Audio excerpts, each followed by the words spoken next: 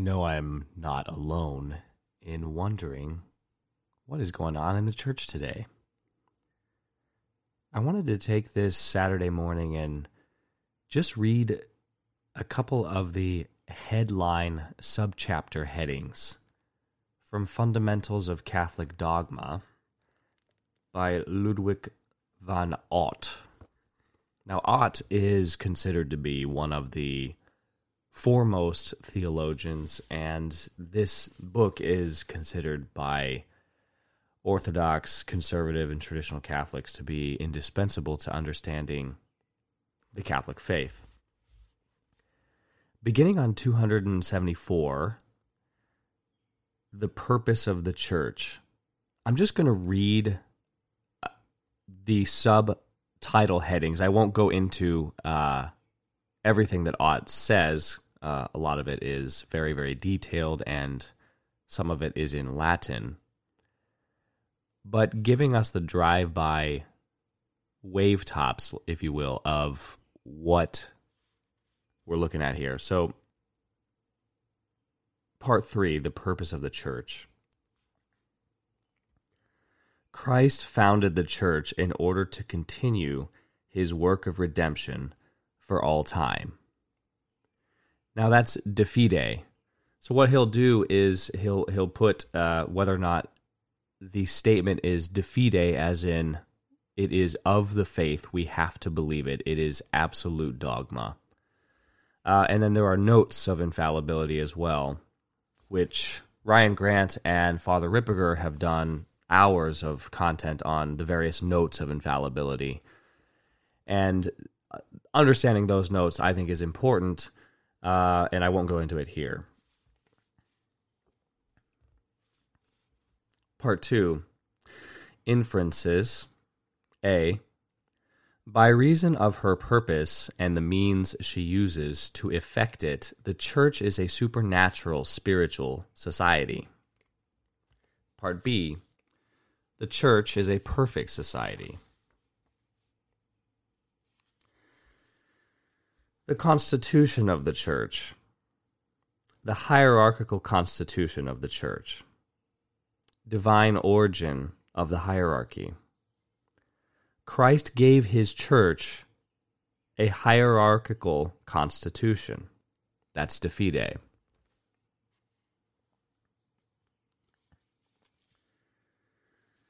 Of note here, it says Pius X condemned the proposition of the modernists that the church hierarchy is the result of a general historical development.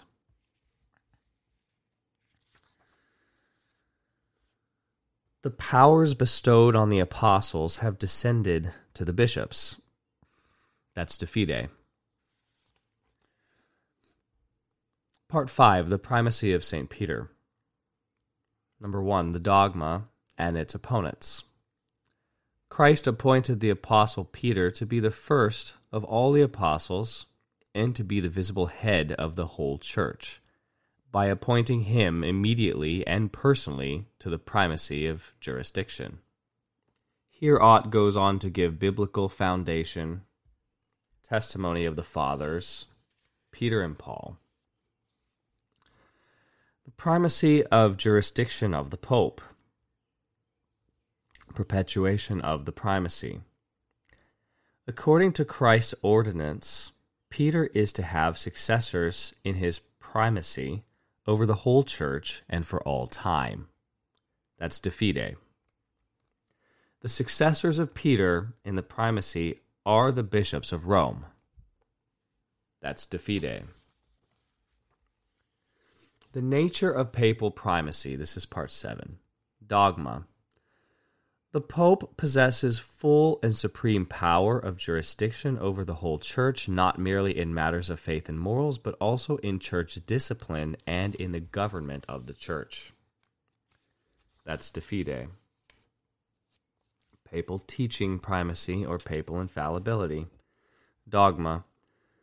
The Pope is infallible when he speaks ex cathedra. That's de fide. Here he gives no less than 10 different references and proofs from Scripture and tradition. And there are many pages written on that. Part 9, the bishops. Nature of episcopal power.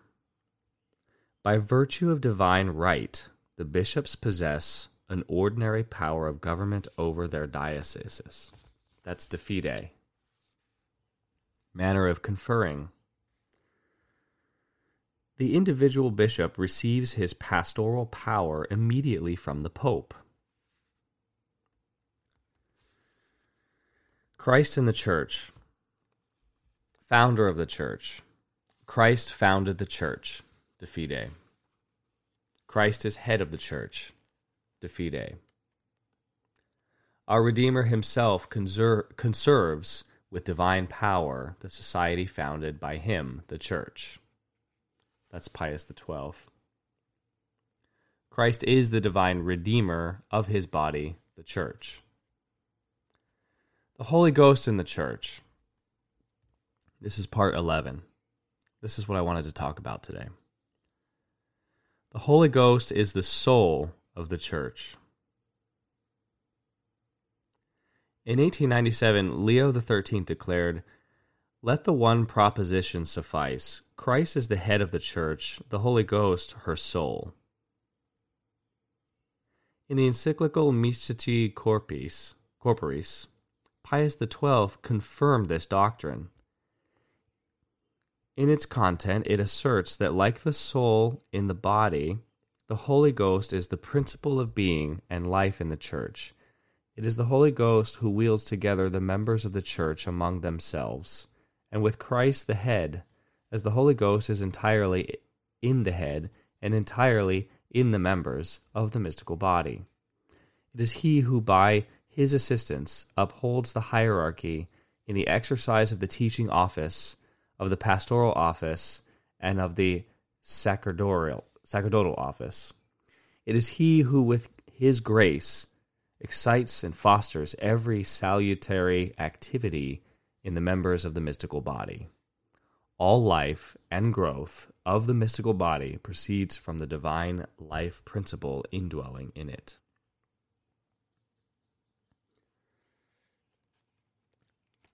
Body and soul of the Church. While the Holy Ghost is the soul of the Church, the lawfully organized visible commonwealth of the faithful is the body of the Church. Both conjointly form a coherent whole, as do the soul and the body in man.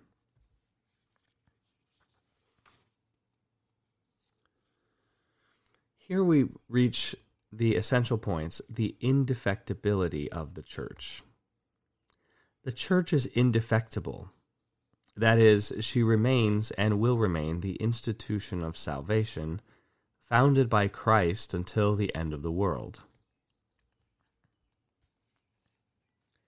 In the final decision on doctrines concerning faith and morals, the Church is infallible, de fide. The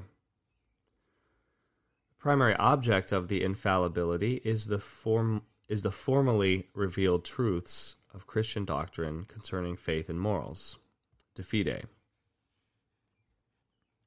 The secondary object of the infallibility is truths of the Christian teaching on faith and morals, which are not formally revealed, but which are closely connected with the teaching of revelation.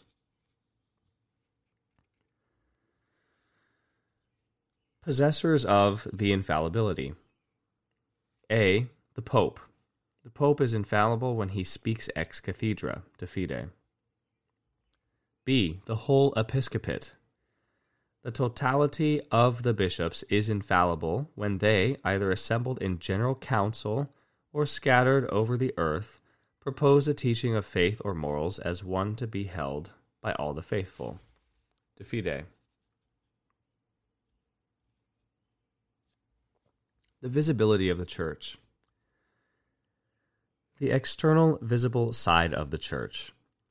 The Church founded by Christ is an external visible commonwealth. The unity of the Church.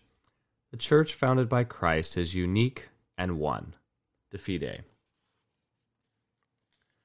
And Ott talks about unity of faith, unity of communion. The sanctity of the church. The church founded by Christ is holy, de fide. The Catholicity of the church. The church founded by Christ is Catholic, that's de fide.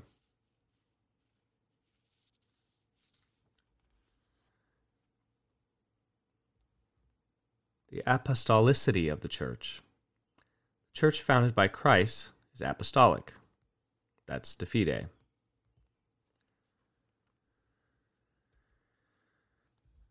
Ott goes on in chapter 5 to speak of the necessity of the church, membership of the church, teaching in the church,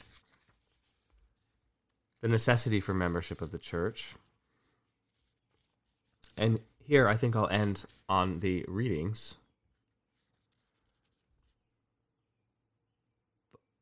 By pointing out that membership of the church is necessary for all men for salvation. That is de fide. Now, as you can tell, Ott is very rigid. He says what is black and white, it is either of the faith, or proximately of the faith, or not of the faith. It's really that simple. And as we enter this time after Easter, the conclusion of Easter, and with the celebration of the coming of the Paraclete, today being the vigil of Pentecost, I think it is important that we spend more time thinking this summer about the church, the nature of the church. As you heard, the Holy Ghost is the soul of the church, and the church is supposed to be a visible society. It's supposed to be a perfect society. I know that I'm not alone when I find difficulty squaring the clear precision of Ott in Fundamentals of Catholic Dogma. And I think this copy is published by Tan Books. When I see the clarity and the precision and the specificity of Ott, and I compare that to the flim-flam that we get today from the likes of Bishop Baron Pants on Fire, who's taking over a bishopric in Winona. Is that where he's going? I look at it and I find it hard to reconcile. And for those of us in this same position, traditionalists, who are more or less in what is defined as the recognize and resist camp, which I suppose many of us are in. Although I don't know. I don't know if all of you listening to this would call yourselves that. I suppose a lot of you might be sedevacantists, and I suppose some of you might not even be recognize and resist people. You might just consider yourselves to be conservative Catholics, but it is rather difficult in 2021 when we see German bishops proposing absolute scandal, when we see a history of abuse, decades of it, in Latin America, in the United States, in Europe, swept under the rug, and notable abusers constantly being promoted. I, like the rest of you, really wonder if the Holy Ghost is still animating the body of the church, if it is still present in the soul of the church.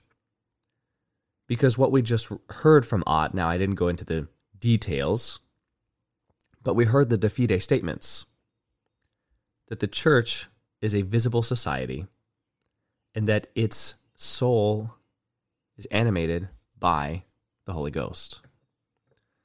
How can the church be in such error as we look at it, the mainstream church, when Ott says that the church is indefectible?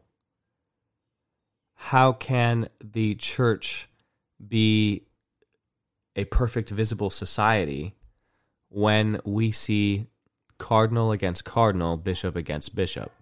How can we say that the church is one and holy and apostolic when we see its apostolic successors effectively governing from a position of schism, especially in Germany and other parts of Europe? How can we say that it's one when two men in Rome bear the title Pope, wear the white cassock, and appear to exercise some level of governing? I think the only way to reconcile what we're seeing now in 2022, these modern times, versus the clear and precise definitions given by Ott, is that we are not in an ordinary time. We're in an extraordinary time. I believe it was Our Lady of La Salette who prophesied that the church would be in eclipse. And there are many interpretations of what that might mean. But an eclipse, generally speaking, is when the object is obscured from view. It is no longer viewable by the naked eye. You know that it's still there, it hasn't disappeared. But when you look for it, you don't see it. It is obscured, it is covered. It is darkened by a shadow. And I think that most likely, for example, Our Lady of Good Success, or Our Lady of the Good Event, in Quito, Ecuador, spoke of the 19th and 20th century and spoke of the fact that the church would be in her passion during this time, and I don't think there's any question that she is. So if the church is in some eclipse, then in gazing upon her as a layperson from inside the institution, or attempting to be inside the institution, believing he's inside, gazing upon her, if she's in eclipse, then the naked eye may not see her clearly.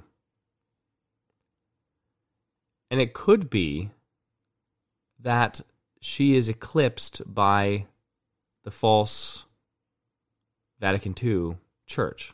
Could be that. I'm not saying it's that. I'm not saying that that's what I think. But it's approximately possible that the errors of that wicked council have become the shadow of darkness cast over the Roman Catholic Church, obscuring it from real view, which is what an eclipse is. Some shadow obscuring the object from view. You know the object is still there. You know that it still exists. You just temporarily cannot see it with natural eyes. But I wonder if with the eyes of faith, aren't we able to see the church in eclipse? Because with eyes of faith, we can read our forefathers in the faith. We can understand the perennial dogmas of the church, which cannot change, cannot evolve, and certainly cannot be severed. And with that foundation and with that grounding, and with what St. Vincent of Lérins described as clinging to antiquity, then it is much harder for us to be deceived. And I think that the deception component is what is so important with respect to the idea of a church in eclipse. Because it is a deception of the senses. We're supposed to experience reality with our five senses. We're not supposed to disbelieve our eyes and our ears. We're supposed to see and hear, but also to do so with the light of faith. And an eclipse is a deception against the senses. And it deceives the seer from being able to clearly see the object.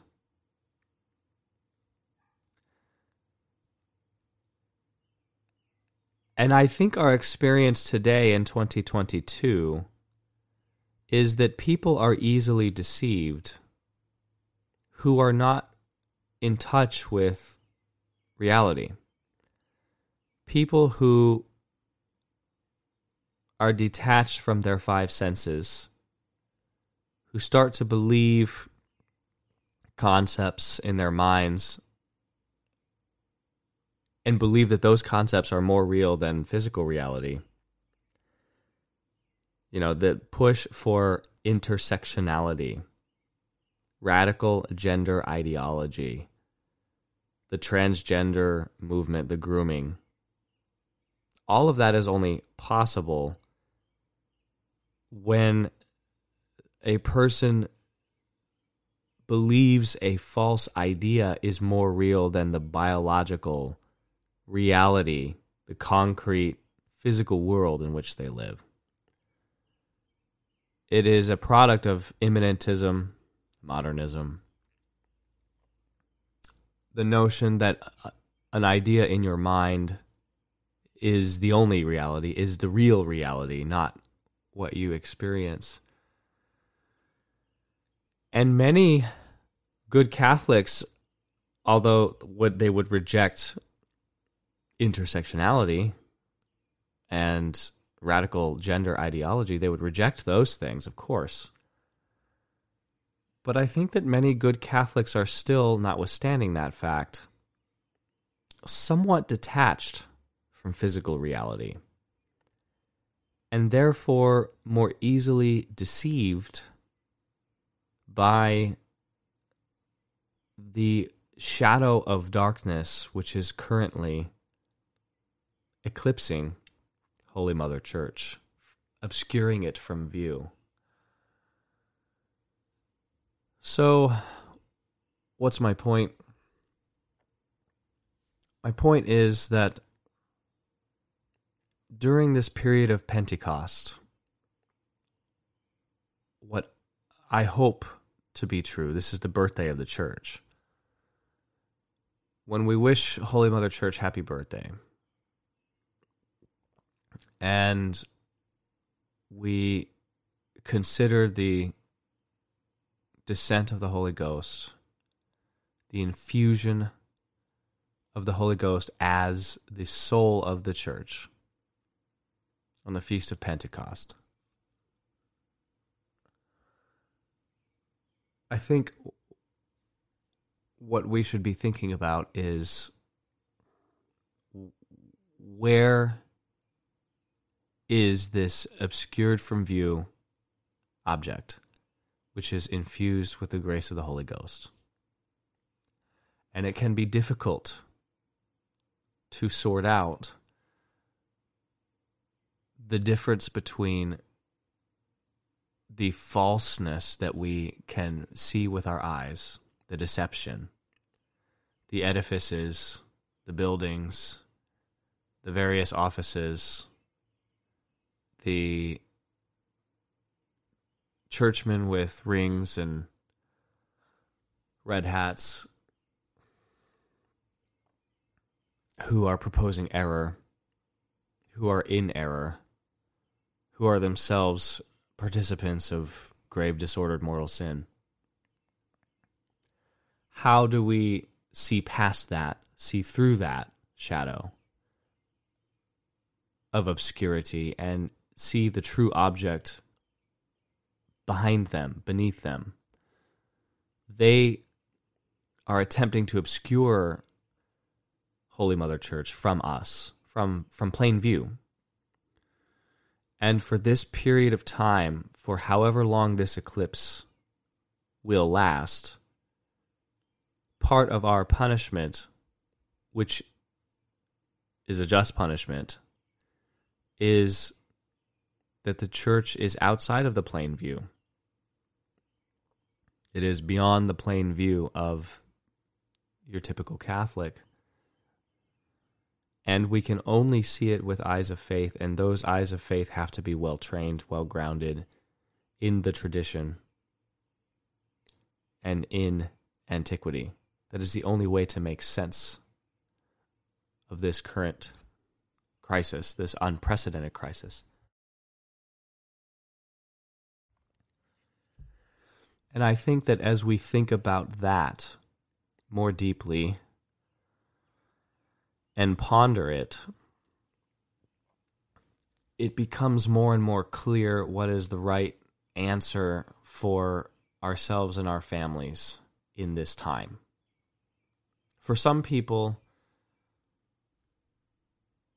you may conclude that the best thing for your family is to stay put and to do what you're doing, to hear Mass wherever you're hearing Mass. It might be a diocesan indult. You may have family and professional reasons to be in a geography where that's all you have. You may conclude that you're aware enough of the infiltration and obscuration that you're just there for the sacraments, and you are otherwise inoculated against being deceived. For others, you may say, I don't have the right footing. I don't have the grounding to resist the modernist tendencies of where I am, so I should relocate myself to a place that is more appropriate. And still others are listening to this podcast and saying, I've already done that. Thanks be to God. I saw the writing on the wall 3 years ago, 5 years ago, 10 years ago. And I am one of the lucky ones living in one of the many traditionalist outposts, let's say. I'm in Post Falls, or I'm in Cincinnati, or I'm in Kentucky, or I'm in Syracuse, or I'm in many parts of Florida, or wherever, right? Kansas City. There are good, strong, notable traditionalist outposts. St. Mary's, Kansas. And if you're that person, then that's good. But the same warning would apply, I think, across the board. From the conservative Novus Ordo is the best I have for hundreds of miles person, to the indult diocesan Latin Mass person, to the okay, I'm safe enough with the FSSP or the Institute of Christ the King person, to the think I see it more clearly and I'm SSPX person, or SSPX Resistance, or Marian Core person, or SSPV, or even to the Sedevacantist. I think the warning is the same. Whatever camp you are in, coping with this crisis, I would say two things. First, I mean, everyone's doing his or her best.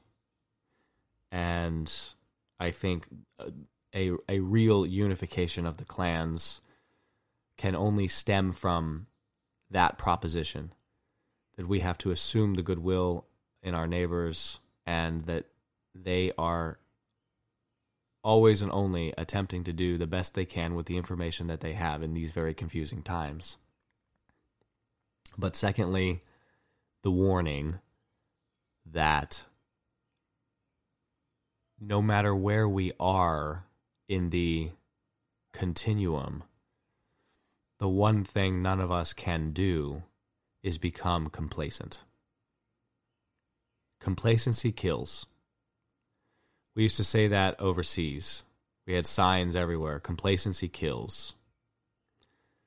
And spiritual complacency kills the soul, which is far, far worse than merely separating the soul from the body. So,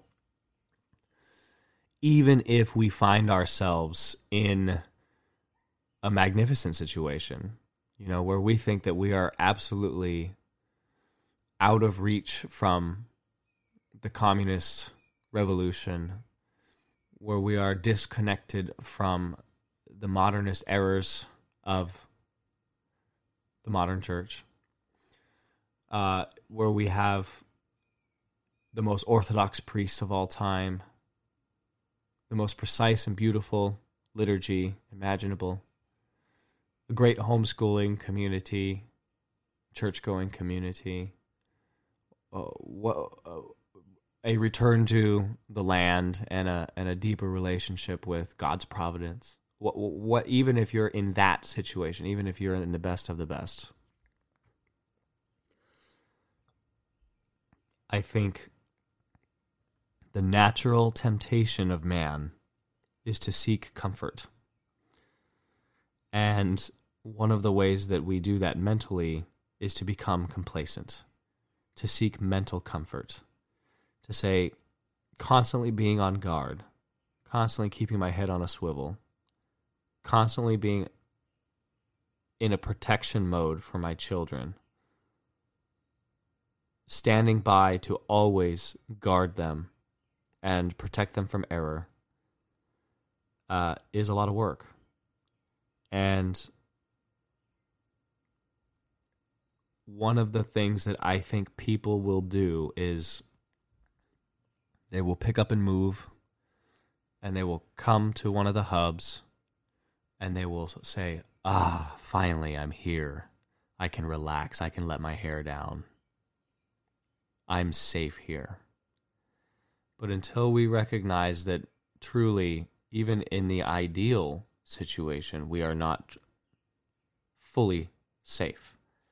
So we recognize that our lot in 2022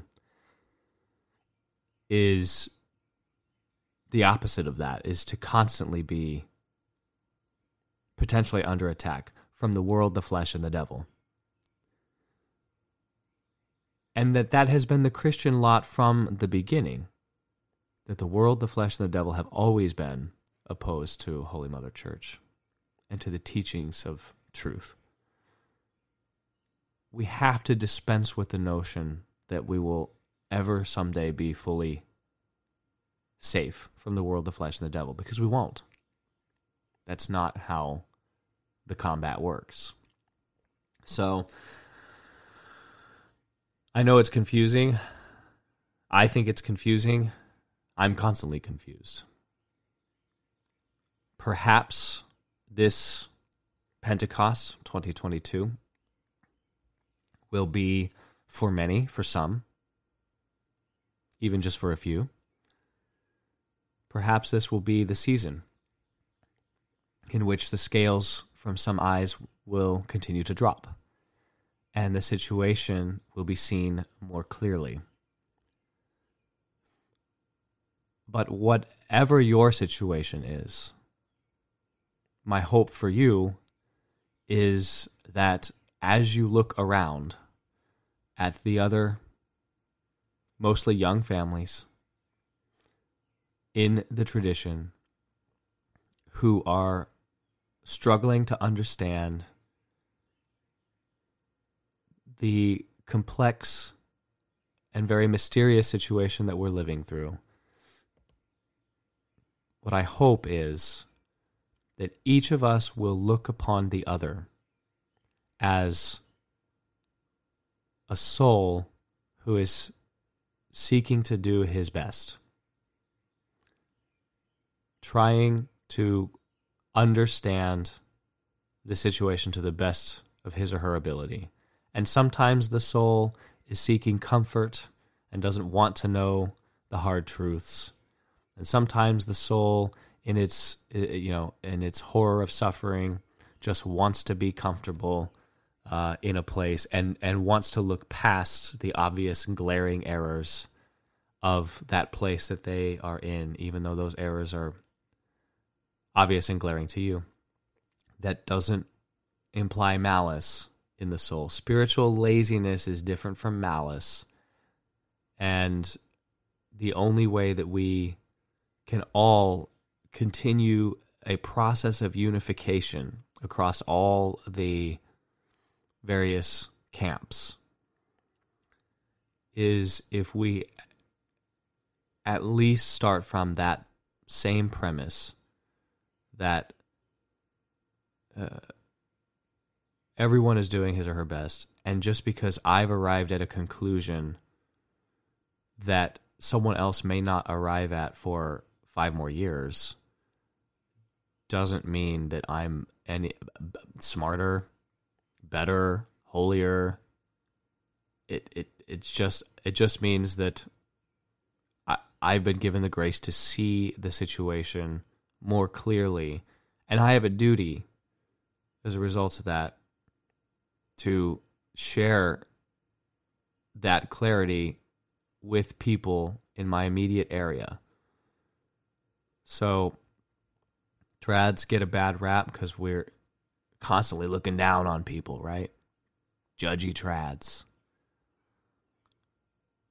One of the ways that we can overcome that is to just recognize that whatever it is that we're doing, or whatever it is about this confusing situation that we think we can see clearly, that is a grace from God. It is not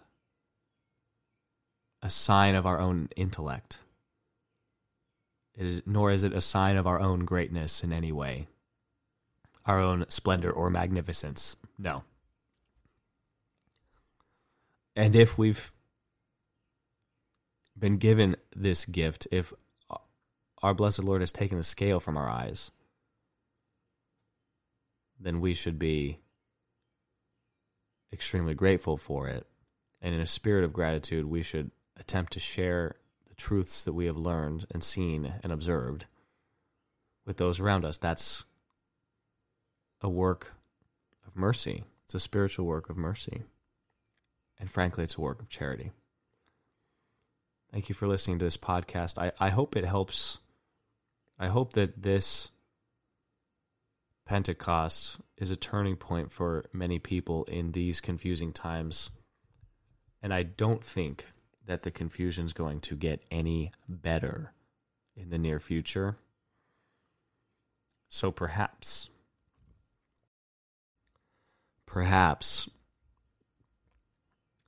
as things accelerate, more people will what they call red pill. And hopefully what they find are the welcoming arms of their fellow parishioners or their fellow Catholics who say, I'm here for you. Let's figure this out together. Not a fellow Catholic who says, oh, yeah, I already figured that out 3 years ago. So, we've been doing this for years and we're so much better than you. That's no way to welcome someone into reality. So hopefully we can each individually look at our lives, look at our circle of friends, look at where we are. First and foremost, decide how awake are we? How in touch with reality are we? How willing to accept the difficult mental situation are we? And then beyond that, for those who are on the journey, a few paces behind us, how are we helping those people along the path of waking up? God bless you.